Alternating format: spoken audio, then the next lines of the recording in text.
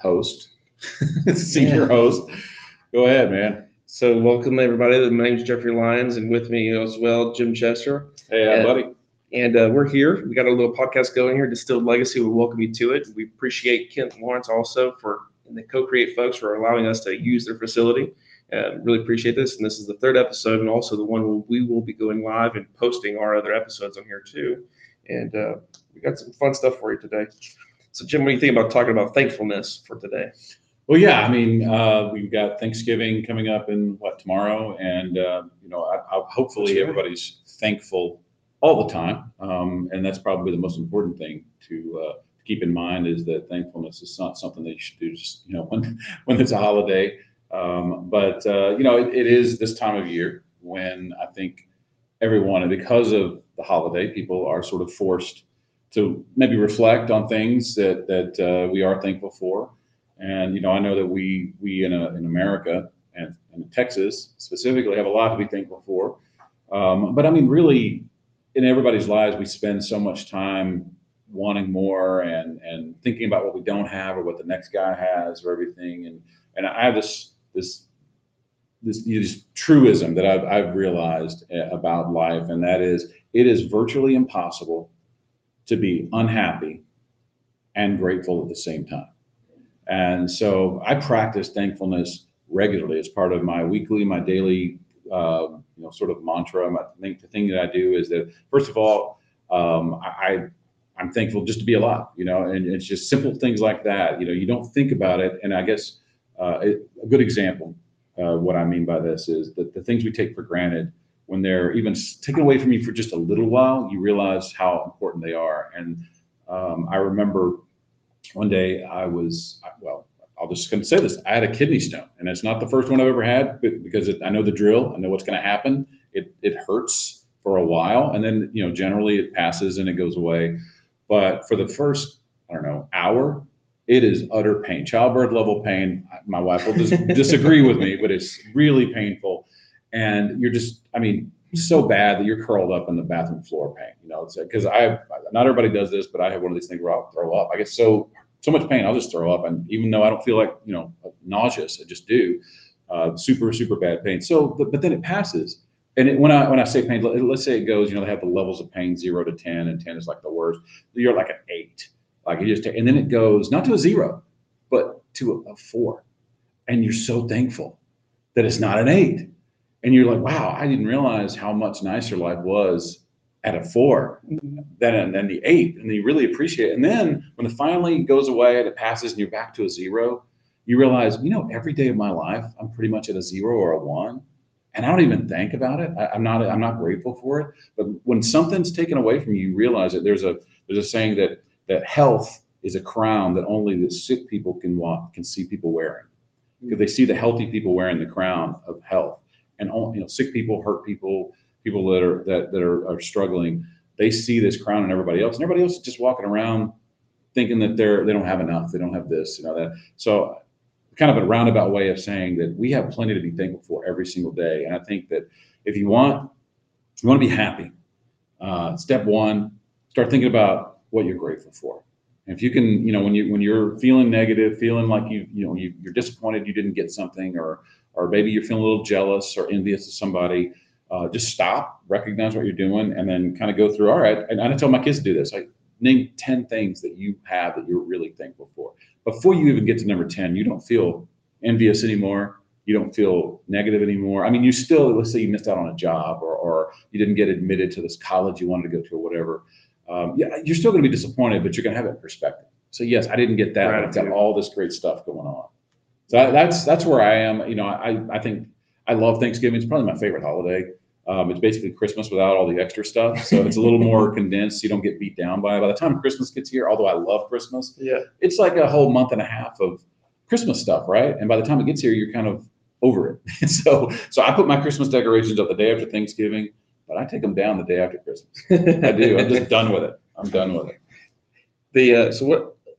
What are you most thankful for though right now? If you were to put you on the spot for fun right now, what are you most thankful for? It's probably, anything beyond myself, obviously simple things like life and health and opportunity and stuff, but the most tangible thing is my family, outside of myself. My wife, my children, my extended family, the things that my parents gave me growing up. And I don't mean stuff. Honestly, I had no idea how poor we were growing up. We were pretty darn poor. We didn't feel like it. But in the demographic thing, we were probably poor, but in a small town, it doesn't really matter that much. I never went hungry. You could tell by looking at me, I was a football player.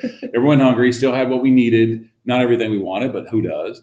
But I look at my family now and think it's not just, the fact that I love my wife, my children, and what they're going to become, and the chance that I get to be their father, but also looking back at my own family that helped me develop and made me into the man I am now, that gave me the opportunities I have now.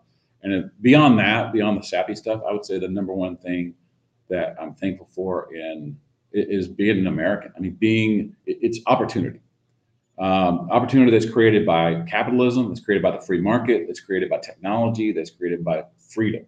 And all those other things, technology, capital, all that starts with freedom. If we don't have that ability to move forward, I would still be that poor kid from a small town.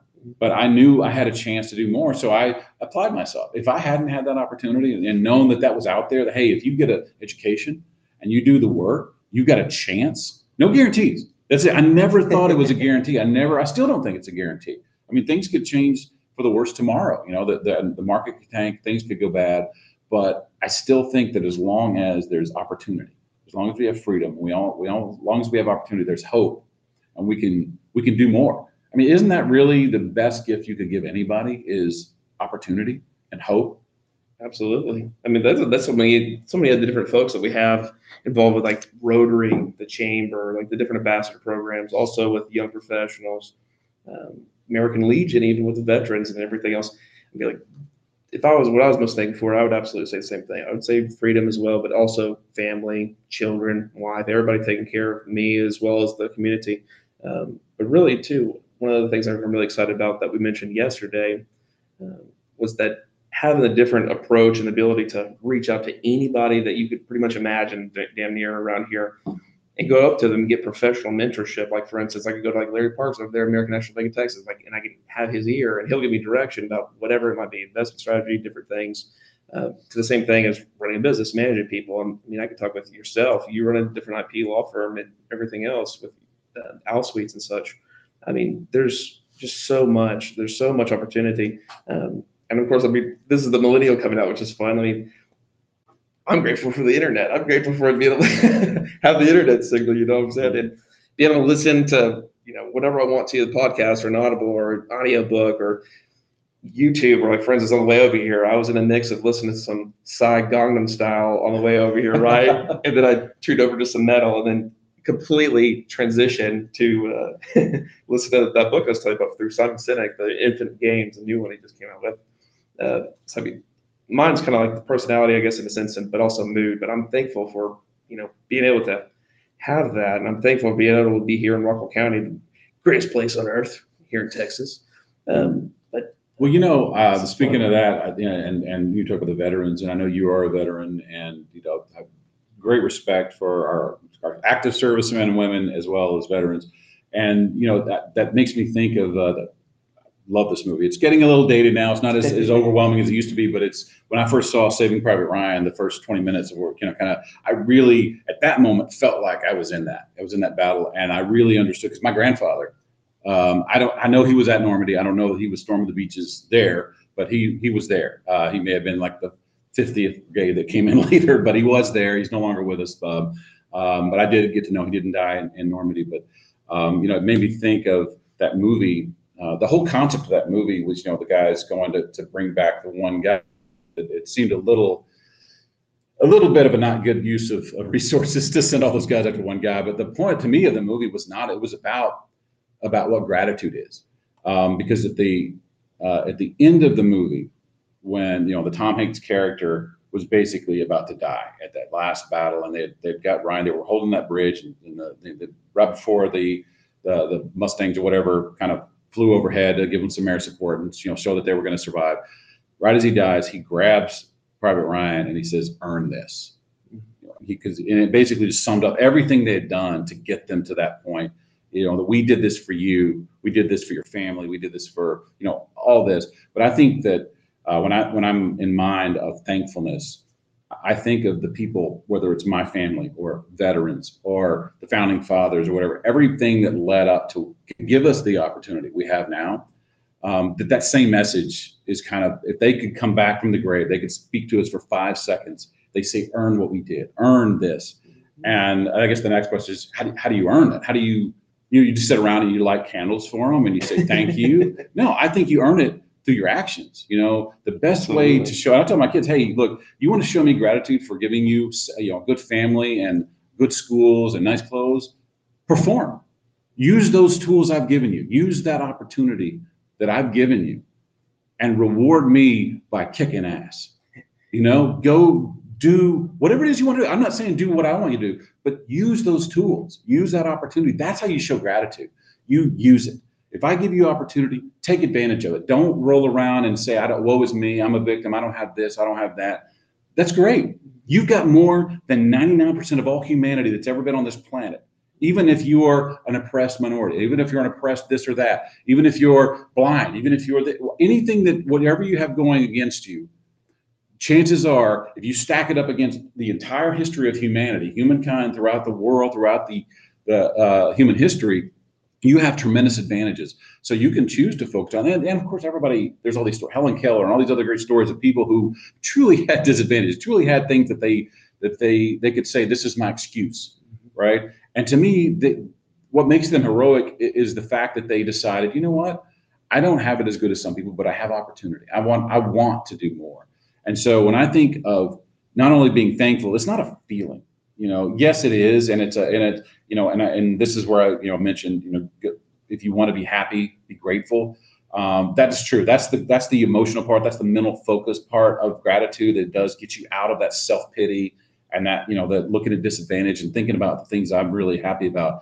But if you want to do the next step, you want to show gratitude. First and foremost, use it. Use what you've got. Use the talents you've been given. Use the opportunity you've been given to the maximum ability. You have an obligation to use your talents. There's the Bible story of the parable of Jesus. He's the master has 3 servants and he gives them talents, which was actually units of money. It's just coincidentally named talents. And one of them, goes out and buries it. One of them blows it. One of them invests it. And basically, the short story is the only one that really got griped at was the one who just buried their talent and didn't do anything with it. Even the one who went out and invested it and lost it took a chance. And so when I think about being grateful or how I reward my parents, my grandfather, the veterans that came before, everybody that gave me the shoulders to stand on that I have today, including things like the technology that we have and the opportunity, I have an obligation to them to show my gratitude by doing everything I can with those things I've got. And then I also have obviously an obligation to my family and the future generation to give them more opportunity by using my skills and my talents now.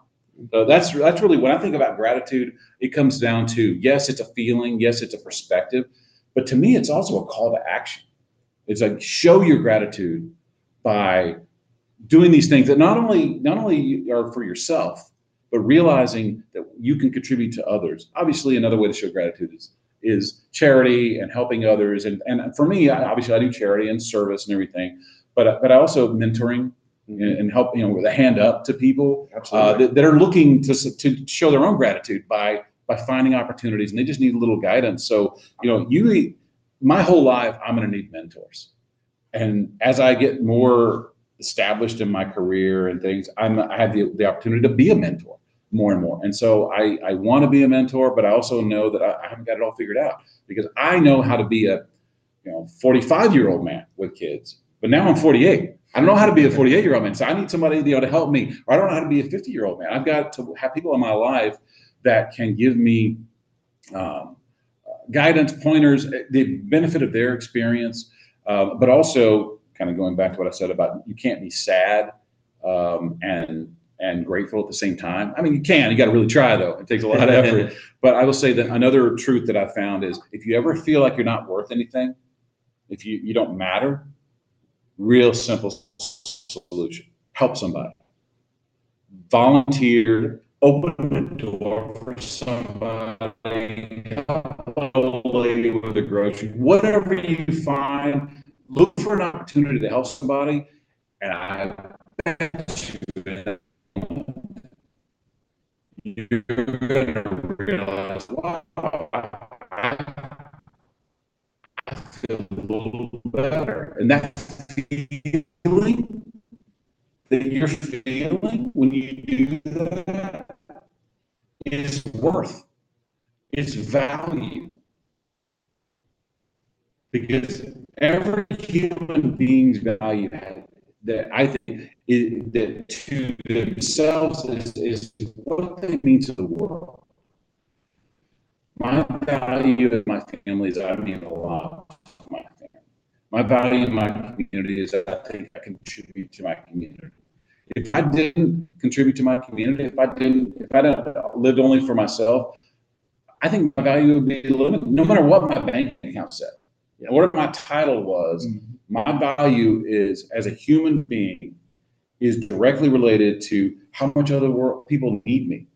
And how much other people need me is directly related to how much I give them. I give them of myself, of my talents and things. Also, I mean, also too, that you can inspire them. You know what I'm saying? And it's get them motivated and get them hyped up and excited about something, as well as the people you work with and everybody else in this community. I mean, you're running 3 different businesses, and you're also helping. I mean, you still serve in the city here, don't you? Yes, on the Parks Board, we've got a path, the Parks and Trails of Tees, that we're raising money through private donations. I love this. The city's not taxing people. This is people that put your money where your mouth is. We're not adding new taxes or shifting money away from streets or anything to help develop these parks and trails. But people really feel strongly in our community about nice trails and public program is a program, the park path, because I help develop the trails, develop the park, planting a tree if you're going to be there, places to gather as a community. And our trails, our parks and trails, our trails can connect the neighborhoods, it can connect the parks, and gives people a chance to get out and get among each other. Because right now, we have a lot of little enclaves. And we have this town, and I used to live in Dallas, and we had, Dallas is this big city, but it's really not. It's an amalgamation of all these little neighborhoods that is governed by this super governmental organization that handles it. But as far as we all live locally, I lived in Lakewood. People live in Lake Highlands. People live in Highland Park, Park Cities. They have their own little neighborhoods that and then they're even sub neighborhoods of those neighborhoods. There's Park Cities, there's Highland Park, there's Old Highland Park, there's there's University Park and all that. So even in Lakewood, there's Old Lakewood, there's Northern Lakewood, which is this, there's Lakewood vicinity. There's that's not quite in the Lakewood Elementary District, but so all these. But I realized when I was there that when I was in Lakewood, I lived in Lakewood. Dallas was the address on my mailbox, but I lived in Lakewood, and my community was Lakewood, and I didn't really feel connected with the greater Dallas area. And as cities grow, as Rockwall grows, as Heath grows, and we're a small town that's in a growth spurt, and so is Rockwall. It's in a growth spurt, but this happens all over the country as neighborhoods or towns are growing. You worry you lose that sort of all of us in this town mentality, and now we're these enclaves, these neighborhoods or these areas. And one way to fight that is through trails and parks that connect them, and people kind of go see these things. Yeah, outdoor activities and such. Absolutely, different things. I mean, this is going to get into a fun hot button. I think that'll be, it'll resonate with everybody that would end up listening. I would say one thing that we don't do anymore, and goes on to even part of that with you growing up in the area, and it's like you didn't even feel connected in a sense, right? But it's here in our neighborhoods. I mean, we both live in nice places.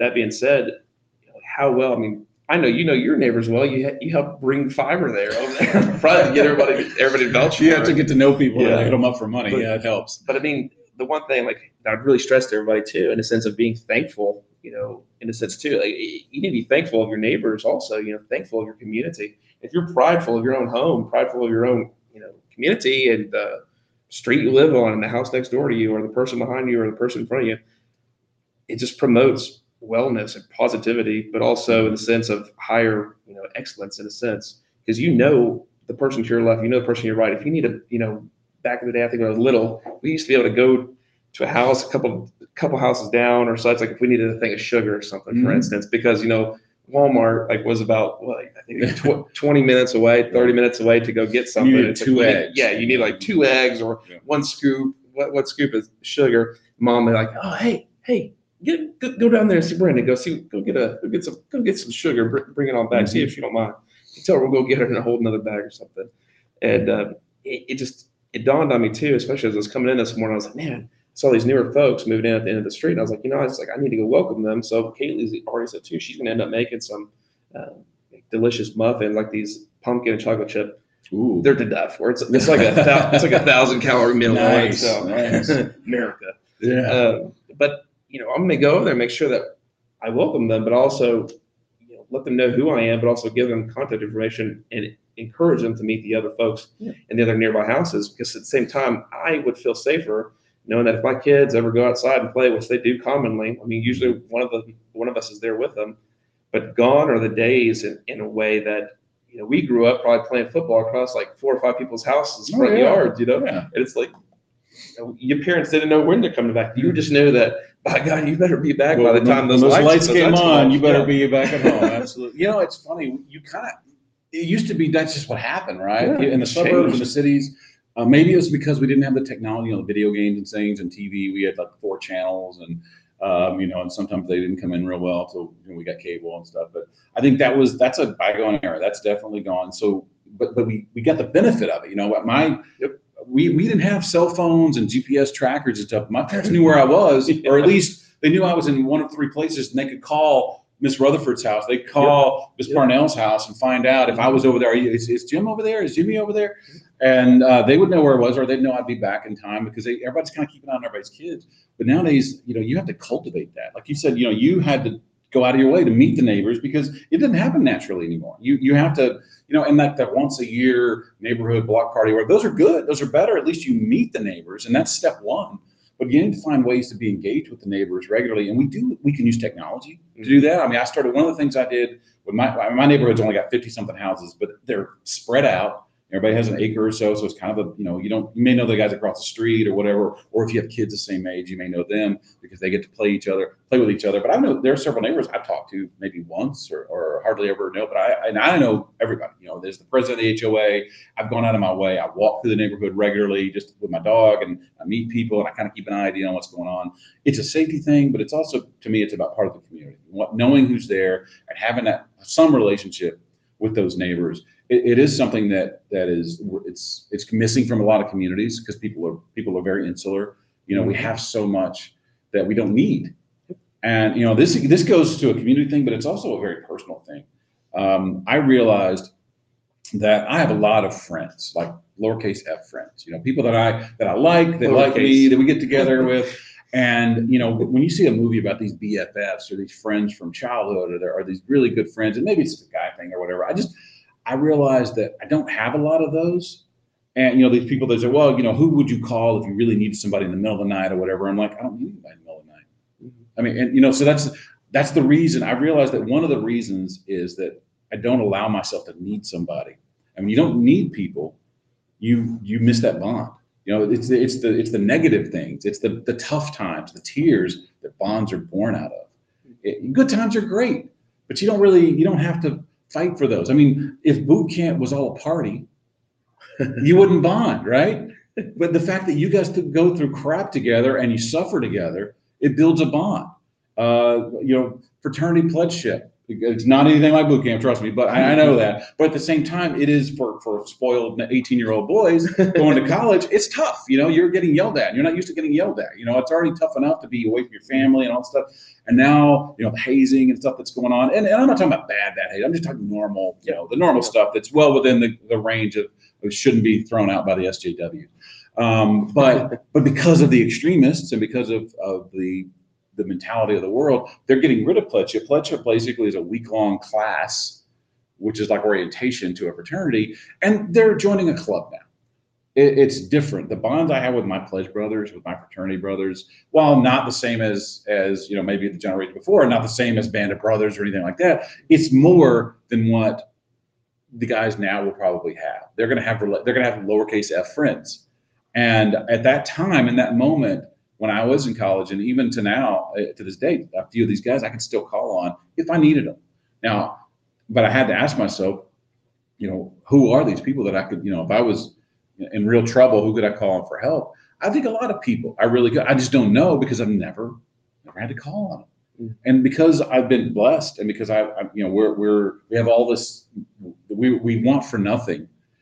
We don't need each other as much. And a good example of this is when I moved from Dallas DISD schools to where they just need money constantly. There's constantly fundraisers. And my wife was very involved in the PTA at our elementary school, and this is an affluent area of Dallas. But we had to raise a lot of money every year to make up the shortfall from the DISD because they just didn't have enough money to go around to all the schools because they had to push money out. And DISD actually had to pay money through Robin Hood to other districts because it was a wealthy district. You had to go to some of the more rural districts.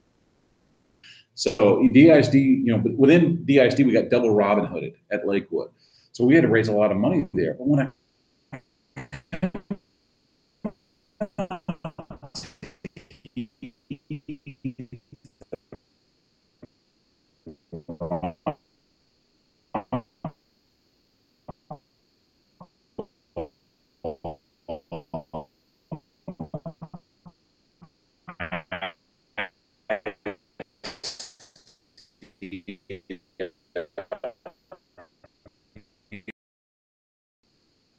so crazy coming from my wife grew up in private schools where there's constantly a need for money, going to DISD, constantly a need for money, raising money. So we move out here and I go to the school. We raised the moms, they were raising.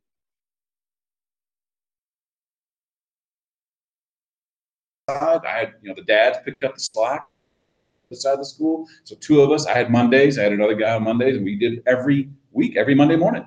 We would do it for years. And so I get to the schools out here and I'm like, we don't need that.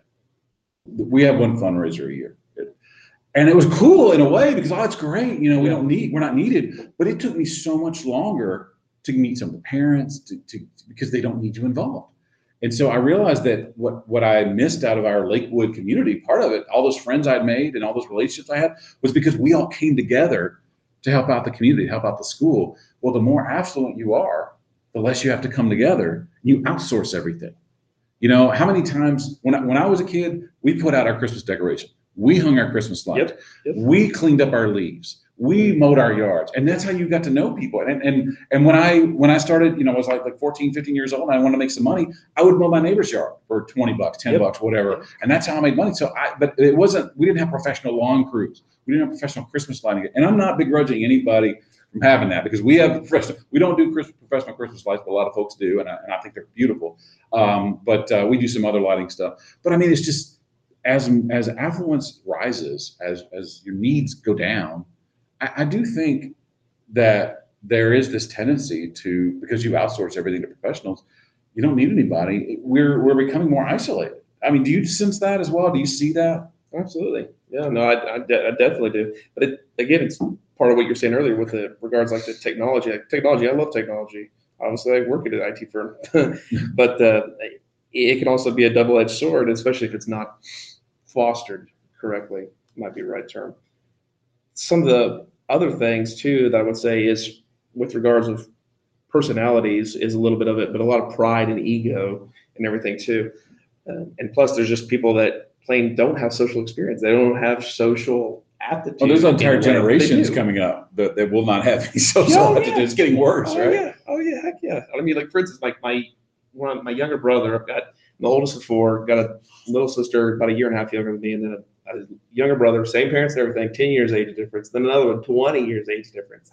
Well, you're just like a study of generational differences right there. Let's do a science experiment. But my younger brother, I mean, he graduated from Allen over in Allen High after going through Bishop Lynch, or not Bishop Lynch, but St. Pius. The sister went to Bishop Lynch. Mm-hmm. So he went to St. Pius for a little while for private school. And then now he's, like I said, graduated from Allen. He's got 2 years. He's finished now there at the local community college. He's doing work, and now he's going to Texas Tech. But the whole thing, and I've been pushing on this, I love that you're pursuing the degree and everything, but what's the purpose? What are you going for? What are you going after? He wants to be a video game designer, video game developer. Awesome, cool, right? Got it. Well, also very volatile. potentially, if not done correctly. But I'm trying to push them. I'm like, man, it's like you need to reach out to some of these developers and these studios here. I was like, Dallas is becoming an increasing hub for this talent, and tons of studios, from the video games you got on your phone, from Word Chums, Wordscapes, and such that a lot of people play on their phone. Word Stacks, I was on Ellen DeGeneres earlier this year. Those folks are here in Dallas. And then also you have id Software that made Doom, that they are the creator of the first-person shooter in death matches. We have that there. But also, it's just the thing that dawned on me when I was explaining to them, like trying to give them some mentorship and guidance like I do with some other students, when it comes to their interviews or their resumes and everything else, and the passion. I was like trying to push them into it. It's like, hey, what have you done so far? Well, I applied to so-and-so. I applied to this. I mean, I just haven't heard anything back. Dude, are you kidding me? Like, come on, man. No, get unconventional. Get guerrilla. Like, you want it. You need to show it. I'm like, you need, by this point, I was like, and I start getting subtasks as if he's like one of my soldiers. Like, hey, by next week, I was like, I want you to know exactly who's in that department that you can identify from public, through LinkedIn, et cetera. See who they are, who's running in those shops, like what you want to do. Look at their backgrounds. Look at what community, volunteer organizations they're a part of. Look at what their specialty is. Look at their description. Follow them on social media and see what the personality is like. I was like, because you need everything in your ring, especially to get into it. Then I kind of personify the game world, the game studios, much like that of, almost in a way, going into the government sector, like if you're as a GS employee. It's like if you want to work for NASA, you want to work for some of these other companies, it's really difficult to get in, regardless of how talented you are. It's really difficult to get in the system through all the bureaucracies and the weeks and months of security clearance investigations, all of that. But once you're in, and it's easy. You can transfer anywhere you want as long as it's a government position internally. Very easy. But it's get that foot in the door. To get the foot in the door. Well, that's a very common thing in law too. I because of my teaching at Baylor Law School for the last 18 years and just being in the law profession, and that I mentored a lot of people, a lot of young lawyers or wannabe lawyers that they're in law school, and they're one of the things they often want, and the hardest job in law, the hardest job for anybody out of college or whatever, is your first job in your chosen field. First job is easy. First job, there's always a minimum wage job somewhere, but your first job in your chosen field is the hardest one to get. And for the burgeoning lawyer, it's really challenging because, if you go through the right program as a game developer, and you probably got a portfolio. If you're a graphic artist, you go through an art institute, you've got a portfolio to show your employer you can do this. As a lawyer, when you come out of law school, no knock on law schools. It's just they've come a long way in being more clinical and trying to get more practical. But the fact is, very little of law school translates into the practice of law. I mean, and just because law school is kind of a general degree of law, and law is a very specialized profession. It's become that way. You can become a criminal defense attorney, you become an appellate lawyer, you become a civil litigator, or a transactional or a technology lawyer, IP lawyer, like myself and my firm. And that's or employment or everything. So there's substantive stuff, but then there's the practical areas. Okay, are you an employment transactional lawyer? Or do you do employment agreements, do you compliance policies and that kind of thing? Or are you an employment litigator? And that's litigation, learning all the ropes there. And so you can do a little bit through practice court, through moot court mock trial, and maybe internships and clerkships. But when you get into the real world, it's a reset button. And so you do everything you can to pad your resume as much as you can so that you look good so you can get that very first job. But a lot of people think that your first job has to be at the right firm in the right area. No, your first job, 2 years. Can you all right, think about the job you ultimately want. You want to be a partner at a big firm. Okay, find some partners in big firms, look at their resume, look at their background, work backwards from what they get, and don't think of it from the standpoint of, I have to follow their exact path, but they had to get 50 skills, 50 things, notches on their belt to get to that role. Okay, I need to figure out what those 50 notches are, and then can my first job get me a few notches? Can it get me, and the most important thing is law job. That's notch one, right? A job as a lawyer. I don't care what it is. If it's a contract lawyer or whatever, get a job as a lawyer. So part one is work backwards from that where you really want to go. First of all, that's going to change as you get into your career. But your first job as an attorney or whatever needs to be something you can handle. If you can do it for 2 years and get some of those notches, some of those skills to get you to the next place, because it's going to evolve, right? Mm-hmm. So, but the biggest job, the hardest job is that very first one. And so what I say is, I understand that they have a recruiting partner or they have an administrator that handles this, But what I always tell my students, when you're looking to get a job, find a job. If there's a firm you really want to work for, in an area you want to work for, look up, because that's what's great about law. Lawyers are easy to find. We got websites, we've got LinkedIn, we got all these things. Find a lawyer at that firm, preferably a partner. The higher the better, right? But with more clout. But find a lawyer that went to your college, that was in your fraternity, that went to your law school, that goes to your church. Somebody that has something that you have in common with them, and then you target that person. And you say, look, hey, I want 10 minutes of your time. I'm a young student. I have this in common with you. Can I do a phone call? Can I buy you a cup of coffee? 15, 20 minutes of your time. I'm not asking for a job. So you have to say that because they don't want the pressure, right? Yeah. So I'm not looking for a job. Now you can always, if they have a job, you can say, hey, would you mind passing my resume along to whoever in your firm does that? And the magic of that is you didn't send that resume to the hiring partner directly. You send it to their partner. Their partner's not bringing you that resume. So guess where it goes? It goes on top of the stack. That's right. And even if all they did was hand it, that's the best thing they ever do for you is forward your resume to the hiring partner. That's a vouching for it. Hey, look, I don't really know him. Maybe I talked to him once. Seemed like a good kid, maybe a sharp person, but you decide. It's just initiative. And exactly, just like what you're talking about. You do your research. It's some places it's a little harder, but with law firms, it's real easy because every lawyer, if you have a hard time finding that lawyer, that's a firm you want to avoid. Because they're not marketing well. That lawyer, I'm marketing my image, my reputation. I need to be out there. If ever I want to retire from the practice of law and I kind of want to go off the grid, it's a multi-year process of getting rid of me because it's just out there, right? It's all these different things that I've been doing to develop my brand, my personal brand, even within my firm. So these, but what I said, just like you were saying, do your homework, do your research, and don't necessarily follow the most obvious path because guess what? That's a crowded path. If you really want to stand out, you're going to have to think outside the box. And that's great for a game developer or somebody who needs to think creatively. But also, hey, you know what's great about being a game developer is? You need a laptop. You don't need a job. Develop a game. Develop a wireframe for a game. Bring that as part of your pitch. And that's step 2 is in that 2 years, I tell these students, say, look, in your first 2 years, I don't care if it's the crappiest job in the world. What I want you to do is open up a Word document or Excel, whatever you want to do. Word document is what I used to use. And the day you start that job, the first thing you do is, I researched some stuff on this. Write it down. And then the next time you do something new, hey, I prepared a petition for this. And so do that for your 2 years. And so after 2 years, you know how to looking for job number 2, right? And so when you walk into that job interview, or maybe you send it as part of your application, you send them an edited version of that document that doesn't say I've been working for 2 years at this small firm. It's 5 pages long of this is what I've done for 2 years. Because here's what's going to happen. You're going to go into that interview. If you don't have that document, you're going to remember 3 or 4 really big things you've done, maybe something you did in the last 2 weeks, and that's what you'll be able to talk about. But if you show somebody 3 years worth of stuff, you've probably forgotten about some things you've done. That shows this is what I've accomplished in 2 years. I didn't just live and breathe and work for 2 years.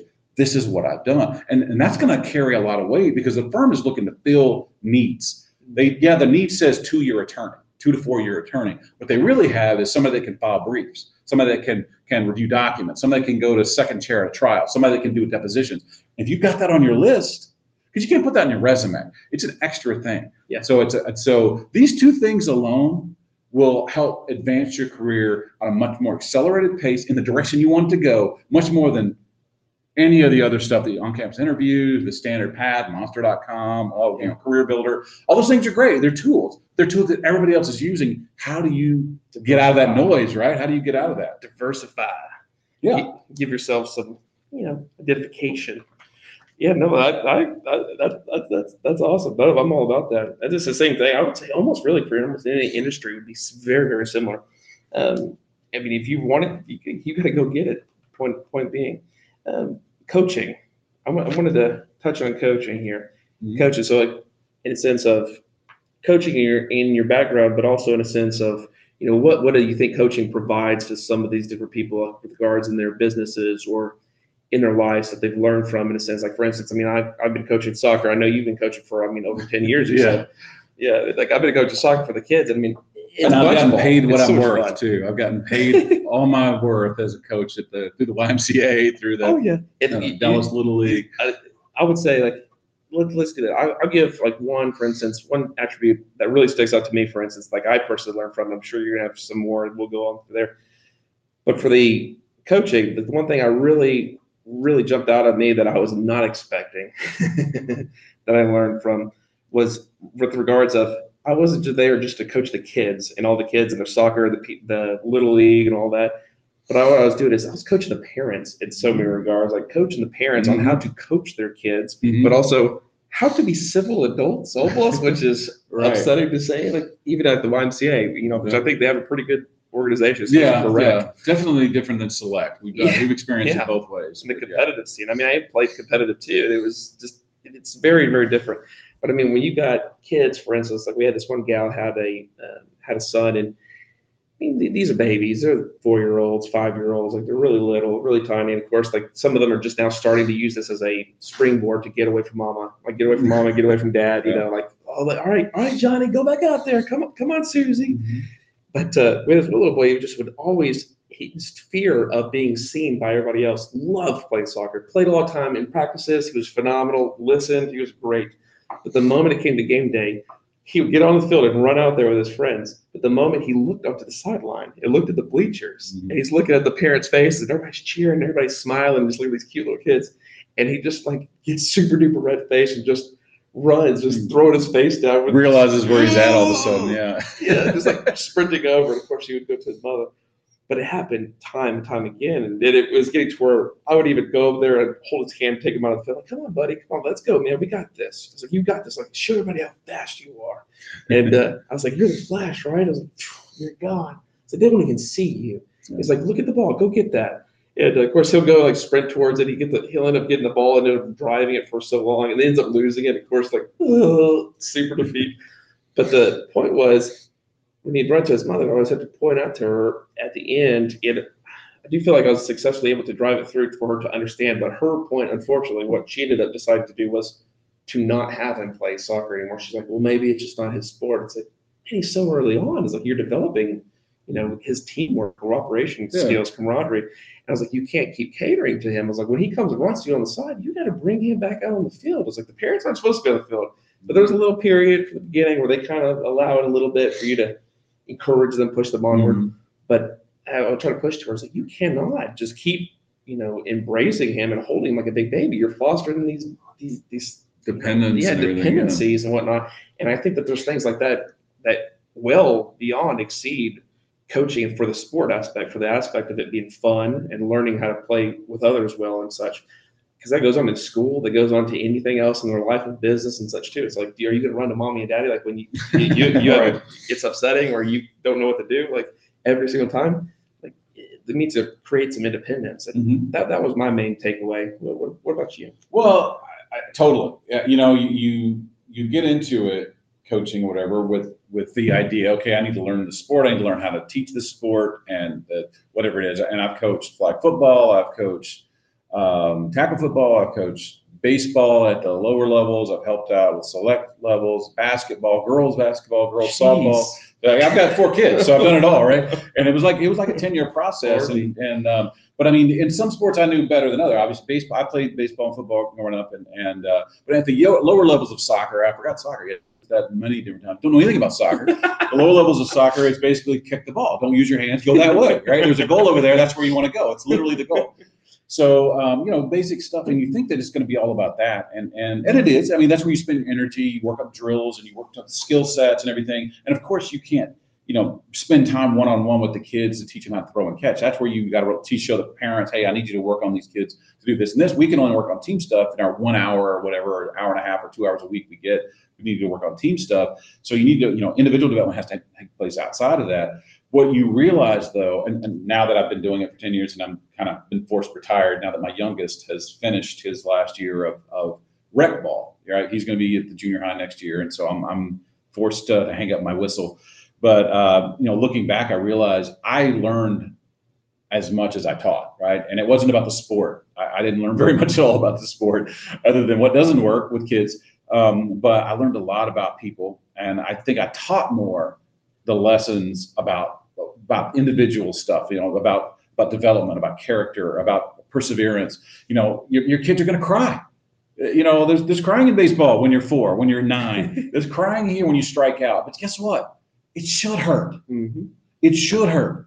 It should make you want to get better. Use it. Use it to go, you know what, I'm going to work and I'm going to get better. We had this one kid that played flag football with us just one season. We tried to have a local team where the kids so we could practice closer to home. And he was assigned to the team. I liked the kid. He was a good kid, but he was up north, and for him to be on our team after the next year. And so he's on another team, but he kept playing flag football, and I've seen him, and he was horrible. I mean, the first year, he was a big kid and he was fast, but he couldn't catch. He couldn't catch a cold in winter. I mean, this kid could not catch football, but he could get there. And everybody, I think the whole time we tried to throw the ball to him 3 or 4 times a game. Every single one, hit his hands went down. Hit his hands went down. Practice, hit his hands went down. I worked with him one-on-one. Hit his hands went down.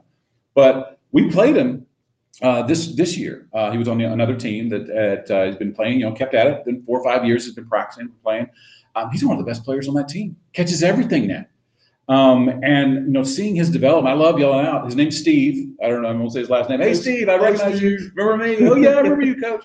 From 4 years ago, he remembers me coaching him, and that was always nice to him. I have to work with him, but he was just, he decided he was going to get better, and he wasn't just going to be the kid that couldn't catch. Mm-hmm. And we had a couple of kids on our own team that were like that. Fast kid, one of our running backs on our team. He was great at running back, but you couldn't throw the ball to him because he couldn't catch.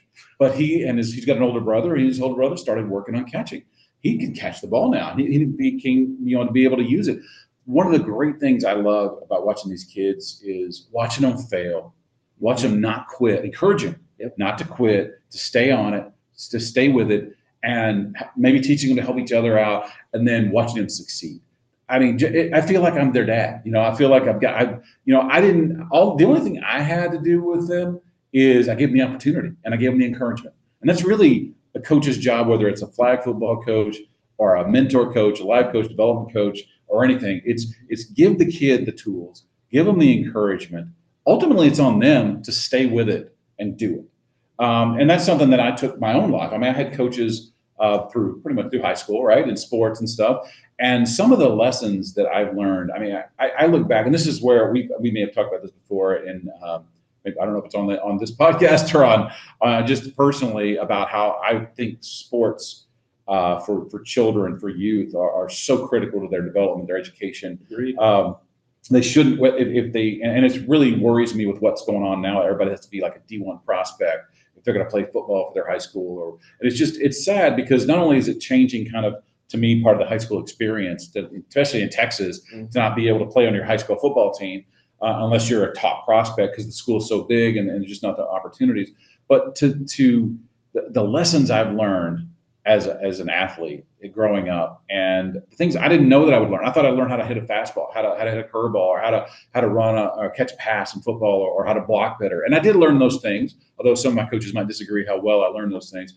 But I learned how to be a man. I learned how to overcome obstacles. I learned how to fail, get up, try again, fail, get up, try again, and finally succeed. And how much you own that success so much more when it came with blood, when it came with fight, when it came with sweat, how much more valuable it was, and how much it really resonates with you. And these are lessons that, especially young men, but women as well, young girls, and my daughter is a good athlete, and she's learning these things too. In a team sport, in individual sports, you learn different lessons. And in football, I think it's got to be, of all the sports, the most, because it's the most like war that there is out there. Because it just, honestly, I don't care how much you love football. It sucks. Practice sucks. It does. It's hot. You're wearing gear. You're hitting. You're bleeding. You're sweating. Unless you're a masochist, it sucks, right? But you do it because you do it for your brothers. You do it for the guys around you that you don't care what race they are. You don't care what religion they are. They're wearing your jersey. They're your brother. You fight for those guys, and you come together for each other. You don't want to let them down. You don't want to let the other 10 on the field down. You don't want to let your team down. And so that's where you fight. And that's that similarity. It's the safest type of war there is, right? Other than paintball, maybe. But and there are wonderful lessons from the horrors of war. There are wonderful lessons about that's duty, it's sacrifice. And that's why veterans are so prized in business and as leaders, is because they know what that is. They know what that price is. They know what overcoming obstacles is, and they know what focus and what teams can accomplish when they do focus together. And you get those guys together. And so the best way to recreate that in a safe way for our kids is sports. And football being, to me, the highest, because it's the most challenging, the most demanding, not physically, but just demanding constantly of your character. But every sport, especially at the highest level, can be that. So we're taking that away from our kids, because I look back at the lessons I've learned, and I remember math. I remember the Pythagorean theorem. I don't use the Pythagorean theorem but I learned how to deal with difficult people. I learned how to overcome obstacles. I learned how to fight when I was tired. That my coach and some of the sayings my coaches would say, 10 minutes early is on time. On time is late. Remember who you are, where you're from, how you're supposed to act. Fatigue makes cowards of us all. All these little things, these still resonate in my head. They're from 8th grade. Yeah. Football. And it's these things that I still believe in. And these things I use daily, these lessons I learn daily that came from sports. And my worry is that our focus on excellence and exceptionalism in sport, that's not what sport's about at the high school level or the junior high level. It's not supposed to be there. And that's why I think it's so valuable. Thank God for the YMCA and for those rec leagues that are out there. Because my son was a decent baseball player. He was a good baseball player. He played 1 year select. It wasn't even like uber insane Nazi select. It was just select. But it wore him out on sports. He was done with baseball after that. It was just not. He liked baseball. He kind of even was in base love with baseball, but he wasn't obsessed with baseball. And that's what these guys demand. Even at the 4th, 5th grade level, the select leagues, to get really good, you've got to be at that level. And honestly, if you're not, you're kind of disappointing the team. And you feel like that. You feel like you're letting them down. Yep. And the question is, well, but I don't have any connection to this team. It's just a bunch of other guys, like an all-star team that got put together. I'm not brothers with these. I'm not, And so he just kind of lost his love for baseball, which broke my heart because I love watching him play baseball. I knew what I learned from playing baseball because baseball is one of those unique sports that is it's an individual sport masquerading as a team sport. It is not a team sport. There are team elements to baseball, but it is not. Football is the ultimate team sport. Hockey, ultimate team sport. Basketball, kind of a team sport. But I mean, baseball is an individual sport. It's pitcher catcher. It's pitcher batter. It's individual player. You've got to understand how to work within the team. And there are some elements of sacrifice and stuff. But you could be a really good individual player on a baseball team, and you'll still get drafted. You'll skip whatever. Yep. A football team, it's hard to get seen as you could be an exceptional football player, but if you don't have anybody blocking for you, it's hard to run. It's hard. If you don't have anybody to throw the ball to, it's hard to throw it. You can be a great quarterback. You got to get somebody to throw it to you. So that's one of those things about it. So I love that opportunity to watch him. But select burned him out. And so we have a strict rule in my family, no select. And I'm not too worried about it. My kids are not superb athletes. My daughter probably could play select volleyball if she wanted to, but we just don't want to do it because I think it's more important that she play all other sports. And select is so demanding that you really have to focus on that sport, unless you're just one of those amazingly gifted athletes. And I think, to me, we use sport as a teaching tool, not as a means to a D1 scholarship. I think, look at the statistics. Our money is better spent on SAT prep than it is, and on tutorials than it is,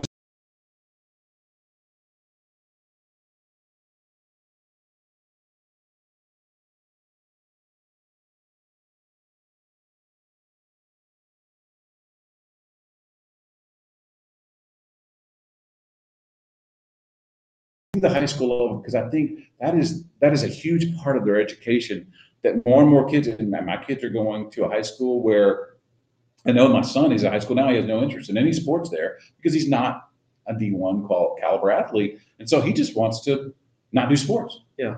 And unfortunately, he's going to miss out he's going to have to learn lessons in life later on that may be more painful and more punitive to learn some of these lessons than when it's in a contrived atmosphere of a game. Yeah, when you think about that for a second too, man, that really hits home. Yeah, I sure as hell would not want to experience some of that stuff later on after high school. Ooh, right?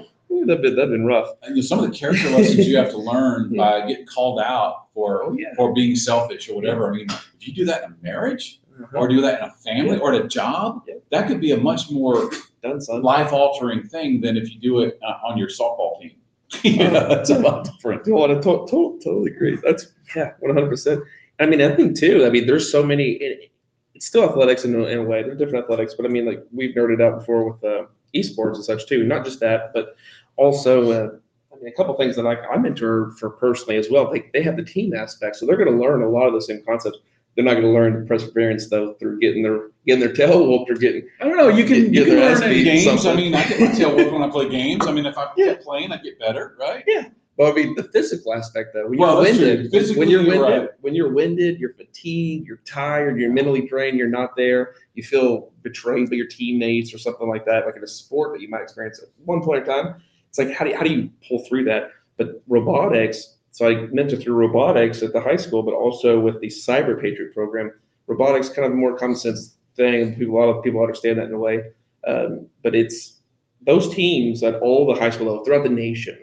They have typically three different teams. They'll usually have a drivetrain team, which is going to be the guys creating the machine, the actual mechanics behind the wheels, the wheelbase, the axles, everything going through the actuators, just making it complete an objective, a physical objective through mechanical engineering.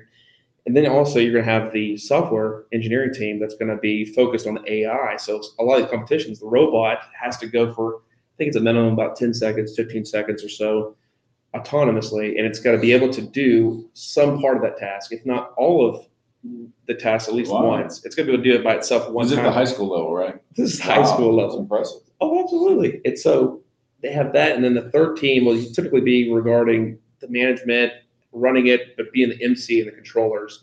They're gonna be the guys and gals with the controllers in their hands. Also the ones that are on the field, kind of guiding them, like so many degrees to the right, etc. Or the objectives on the south side of the field or whatever. But it's really really neat to see how they go through that, because they alternate leadership positions almost like you would in high school in some aspects.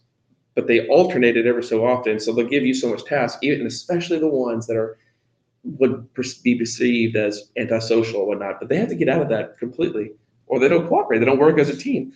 And so you're probably aware too. Heath also is Rockwall High. Both of them, they have national level competitor teams every single year. Both of them. And I mean, we got Vex Robotics that's just down the highway over in Greenville. Yeah. And I mean, those are the same people that help put on BattleBots, Robot Wars, all the stuff you see on National Geographic and Discovery Channel and such. But back to the wolves. I mean, that stuff's so fun, but it's so neat to watch. Like, that's one thing I really love about the mentoring of it. It's fun to make machines and make objects of the future and things that could do different tasks. Like the last competition they had last year, it was essentially simulating an Amazon warehouse of the robots and being able to move to X, Y to Z position on the field, the play field in the gym, and go and retrieve this object, like these balls, and then going to put them into a desired box based off like the color of that box or what it was, or however many points, or which one was lit at the time, maybe to indicate, an assembly line somewhere, or products to go outbound to South America or, some other part around the world. Just really, really fascinating. But to watch these kids, these guys and girls, be able to orchestrate the rest of them, and they're going to run the team. So the guy or gal will be in charge at any one point in time will be given directions to these three different teams. And so you could just imagine, like, it just gets super complex really, really fast.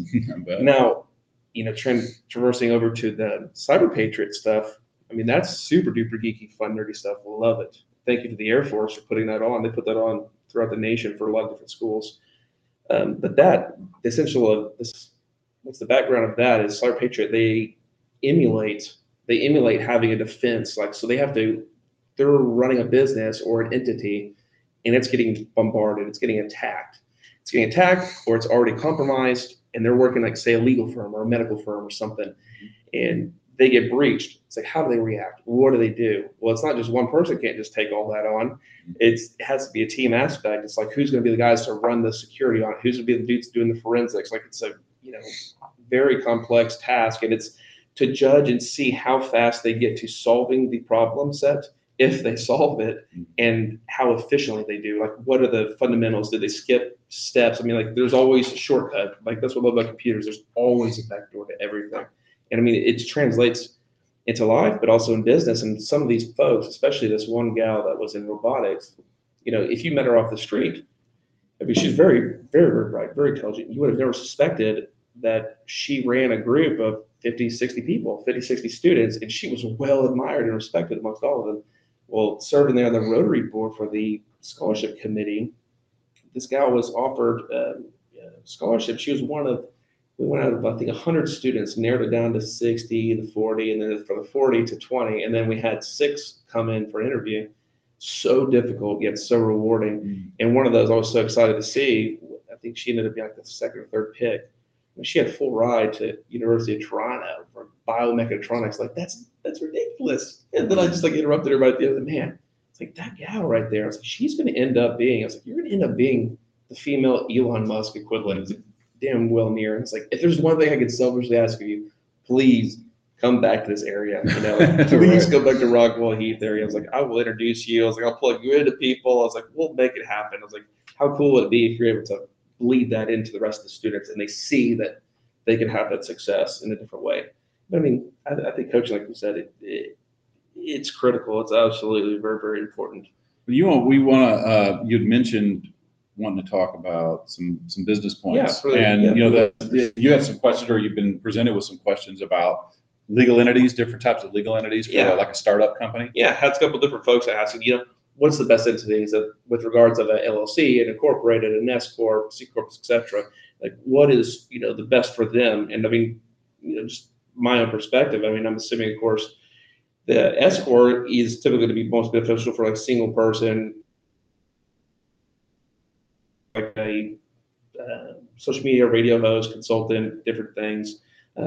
And then, of course, incorporated, where you have different positions or partnerships and things. Like, what's your take on that? I mean, obviously, there's things like tax to be considered. Yeah, absolutely. Well, and so I'm going to give you the great lawyer answer here, which is it depends. I mean, it really does. I mean, I'll give you kind of an outline of the different options that are common, and sort of the pros and cons of each with regard to startups, as far as solos versus maybe a couple of startup founders, co-founders.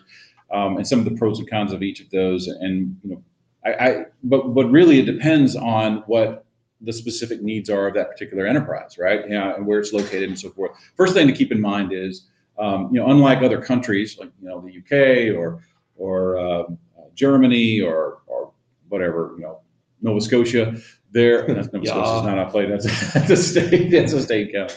Or Canada. All right, you would have a Mexican corporation, right, or an SR or SA or SRL. We don't have American corporations. Remember, we have state-driven. So every state law has its own. Every state has its own type of entities. So one consideration is, where do you want to form it?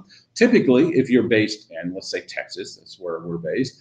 You want to form it in Texas. It's not guaranteed. There may be reasons why you want to form it in Delaware. It's very popular, particularly for people that are going to seek venture capital or something like that. Maybe there's a reason that they want to be formed in California, or they have people operating in other states. Or there's some states that are known for not so much tax havens as they are for privacy, and so they, Wyoming or Montana or Nevada.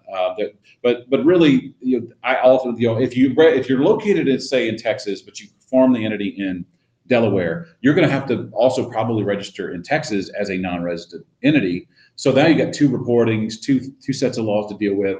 So I generally follow the KISS rule: keep it simple, stupid, right? Keep it simple, and so generally, let's just keep it simple and say, all right, you're based in Texas. Let's start with a Texas entity. Okay, so we figured out the state laws. Well, in Texas, you have a bunch of different options. There are limited liability entities, and then there are the basic entities, which don't really require a lot. You could start right now the Jeffrey Lyons Company and just kind of file an assumed name for Jeffrey Lyons Company, and it's a sole proprietorship, right? Maybe do consulting, web development, whatever. And that is not a legal entity separate from you as a person. It has a different name if you file, an assumed name with the county. And you can open an account, you can represent that publicly and take checks made out to Jeffrey Lyons Consulting. But the truth is, it's not separate from you. If it gets sued, you got sued. So your personal assets are at stake. So it's generally not a great idea for a long-term business. If you do a little side hustle, you make a couple $100 a month, and it's relatively low risk stuff, consulting, that's probably fine. Coaching or something like that. But if you're really starting to ramp up the business, the bigger the challenges, the more work you do, the more liability you're going to have, the longer term you have, the more you need to start thinking about protecting your personal assets. And so you need to start thinking about forming an entity like an LLC, a corporation. But there's another type of general entity that doesn't have to be filed or registered, and that's a partnership, a general partnership. Which I like to refer to as the worst possible solution, because just like you have unlimited liability personally for Jeffrey Lyons Consulting, Jeff and Jem Consulting, which you and I would form as a general partnership under state law, that partnership has not only liability to you personally for what you do and what the business does, you are now also liable for what I do, jointly and severally. Let's say you're a millionaire and I'm broke, and the partnership gets into a lawsuit and we get a judgment against us for $500,000. Well, even though we're 50-50 partners, let's say, in the company, that doesn't mean you owe 250,000. The plaintiff can come collect the entire $500,000 from you, personal assets, even though there's no money in the company. So a general partnership has unlimited liability for joint and several liability, which means each partner is liable for all the debts of the company. So, and that happens very naturally. If you and I decide to do something together, we want to work on a project together. We want to consult together. A joint venture is a general partnership. So those don't have limited liability. They don't protect the assets, the personal assets of the owners. The limited liability entities are great. LLCs, corporations, limited partnerships, LLPs.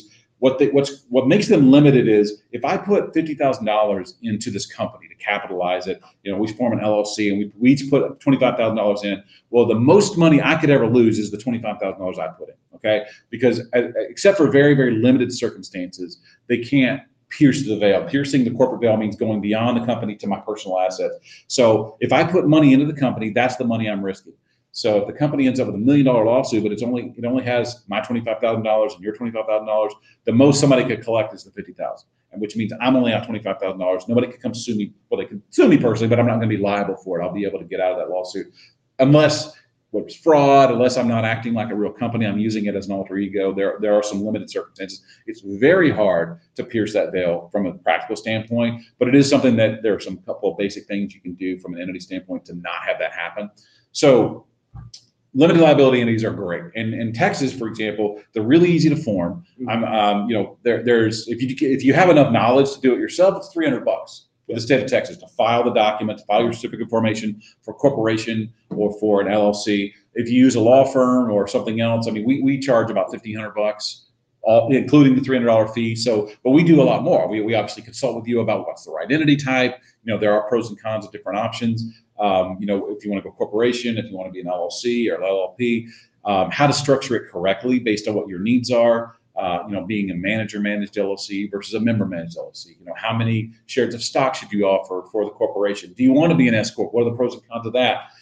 We don't give tax advice. We generally defer that to your CPA or bookkeeper to decide whether you want to be an S corp or whether you want to be taxed like a C corp or LLC pass through. But we can tell you what type of entity, how it gets taxed. What we can't tell you is whether that's good for you, whether it's a good idea for you to be an S corp. That's where you want to have that conversation with your CPA based on your operations, your ownership, what you want to do short and long term. Because you can always change. You can go from being an LLC to a corporation. You can go from being a Texas LLC to a Delaware corporation. It's a process, but it can happen. So it's not you're not always committed to it. So that's why often for a startup, especially on the service side or the IT side, we'll say, all right, maybe the simplest thing to do is be an LLC because it gives you more flexibility. And then if you do decide to take investment later, well, let's look at converting to Delaware C Corp or something like that. So, all right, so LLC, and let's talk about corporations first, because people refer to corporations usually as two types. There's a C Corp and there's an S Corp.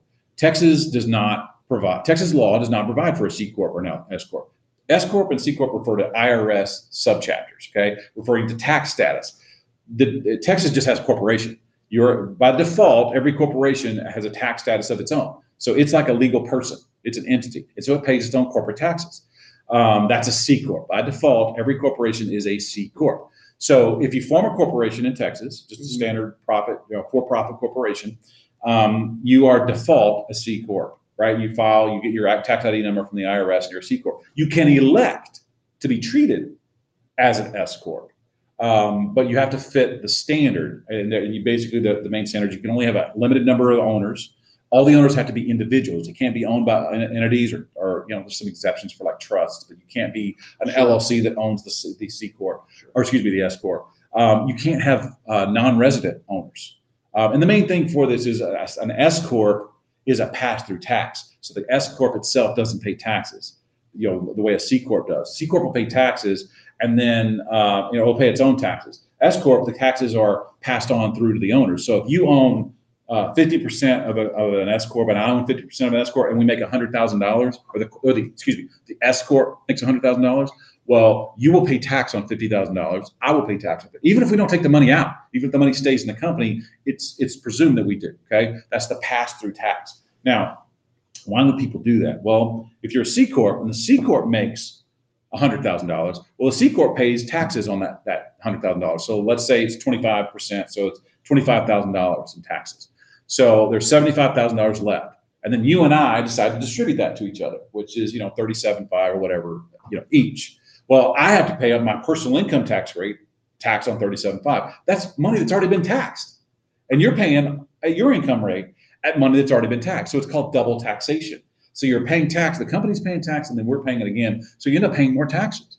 So in some cases, depends on how much money if I'm in the 36% tax rate, maybe not, right? Maybe it's better that the corporation pays tax. So it really depends on, that's why we say these are the implications of it, but whether it's a good idea for you or not depends on your personal tax status. And if you want to hoard that money in the company, because you're like, look, we're going to make $100,000 this year, but I don't want to be taxed on that because we're going to leave it in the company and use it for next year. So next year we'll make $200,000. We'll leave that in the company so we can buy a building. Well, I don't want to pay tax on that if I'm not actually getting that money. So maybe a C corp makes more sense. So that's kind of one of the pros and cons of that's a C corp, right? Or that's a C corp, S corp. You have to meet the qualifications to be an S corp. And if you bring in an owner that's non-individual, or if you bring in an owner that's that somehow doesn't qualify as an S corp, boom, you're back to a C corp, just like that. Everybody gets back to C corp. So you bust the S corp. So you have to really know who's going to be owning your company. Oh, and another thing is an S corp cannot have multiple classes of stock, just one class. You can't have preferred shares. You can't have non-voting shares. You have to have just shares, common capital stock. And so that's another limitation, especially if you're looking to raise capital and maybe have some preferred shareholders and maybe some non-voting shares, profits, interests, and stuff. Can't do that with the C corp. Then we got an LLC. Oh, no, another thing. Let's finish on corporation. Corporations are they're owned by shareholders, and they have to have at least an annual shareholder meeting.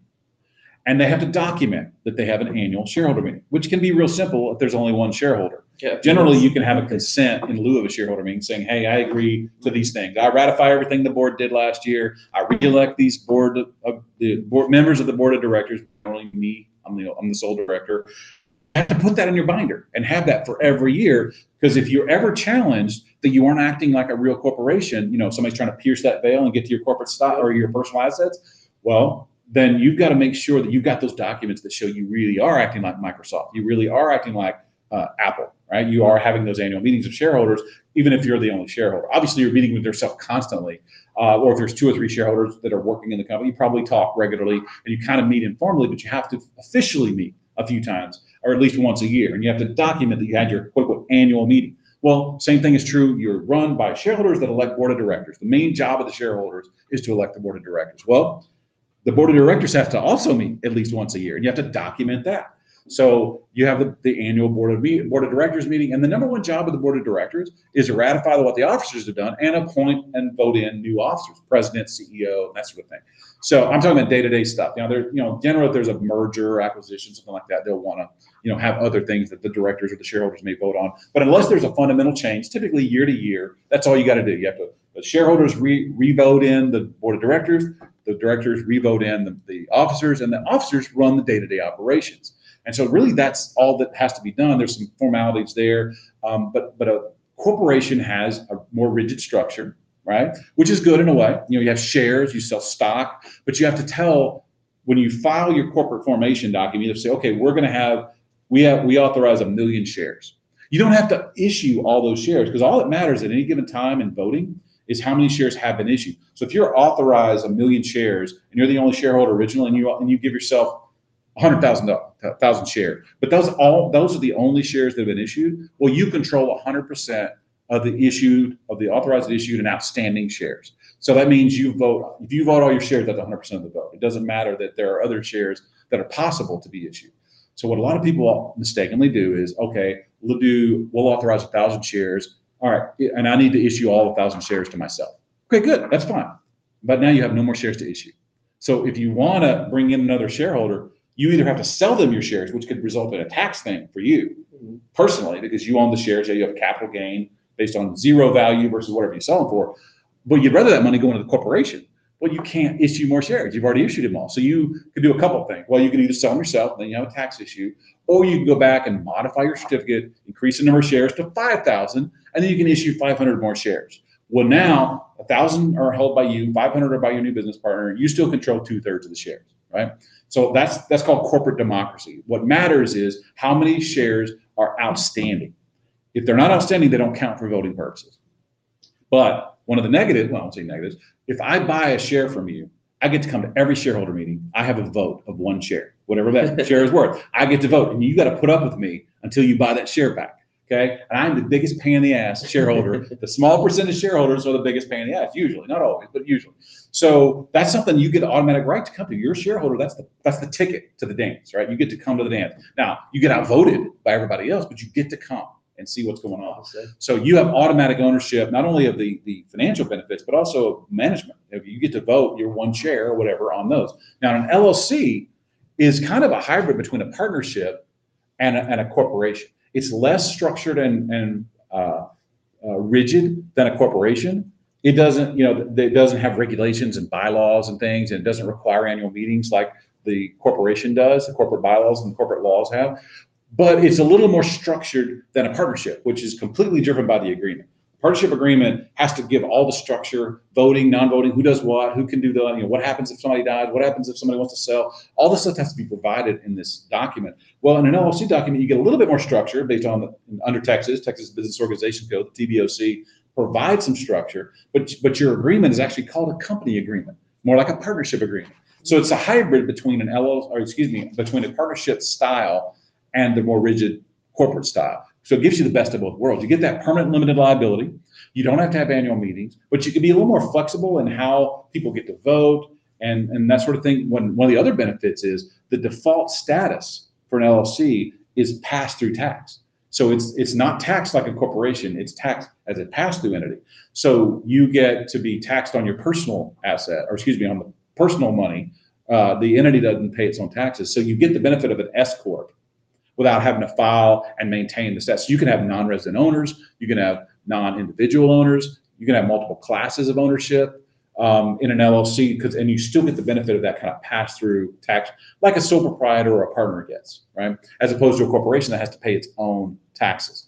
So that's one of the benefits of an LLC. Now, there are certain situations when you complete your LLC filing, you get your tax ID number, you can elect to be taxed like a corporation, and then elect to be a subchapter S tax corporation, even though you're an LLC. So what you get is the LLC structure from the standpoint of the flexibility and the hybrid nature and the state law, but you get S corp status from the IRS. Now, there are reasons why you might want to do that. Some used to say that S corps got audited less than sole proprietors or people that file their taxes on a Schedule C.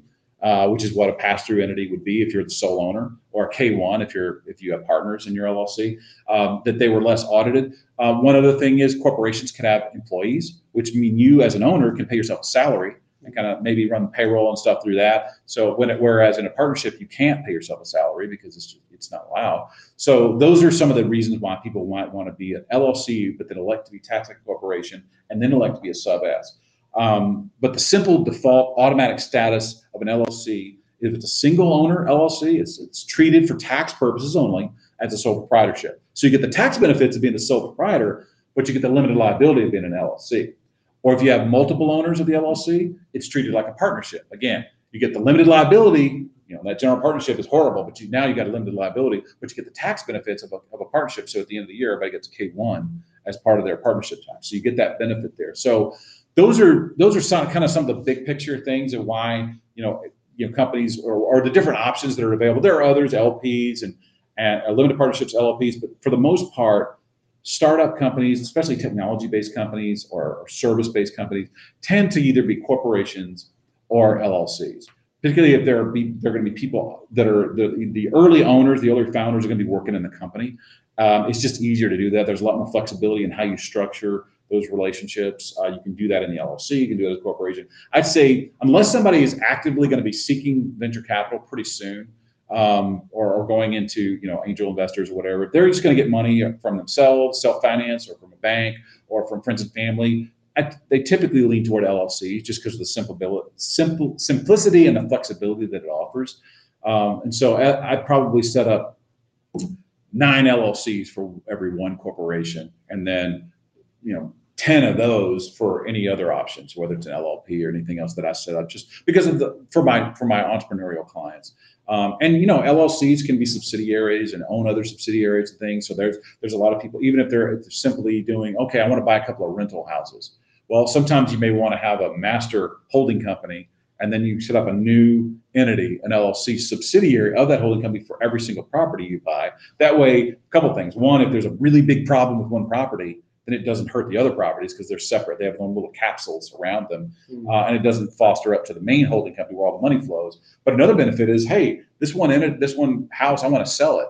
Well, you may not want to have to actually sell the house. You could sell the LLC, just sell the stock in the LLC, or take investment. Hey, I want to fix up this house. Rather than raising money by going and borrowing money from a bank, I'm going to let my brother-in-law put in $20,000 and get 5% of the company and 5% of that house, basically.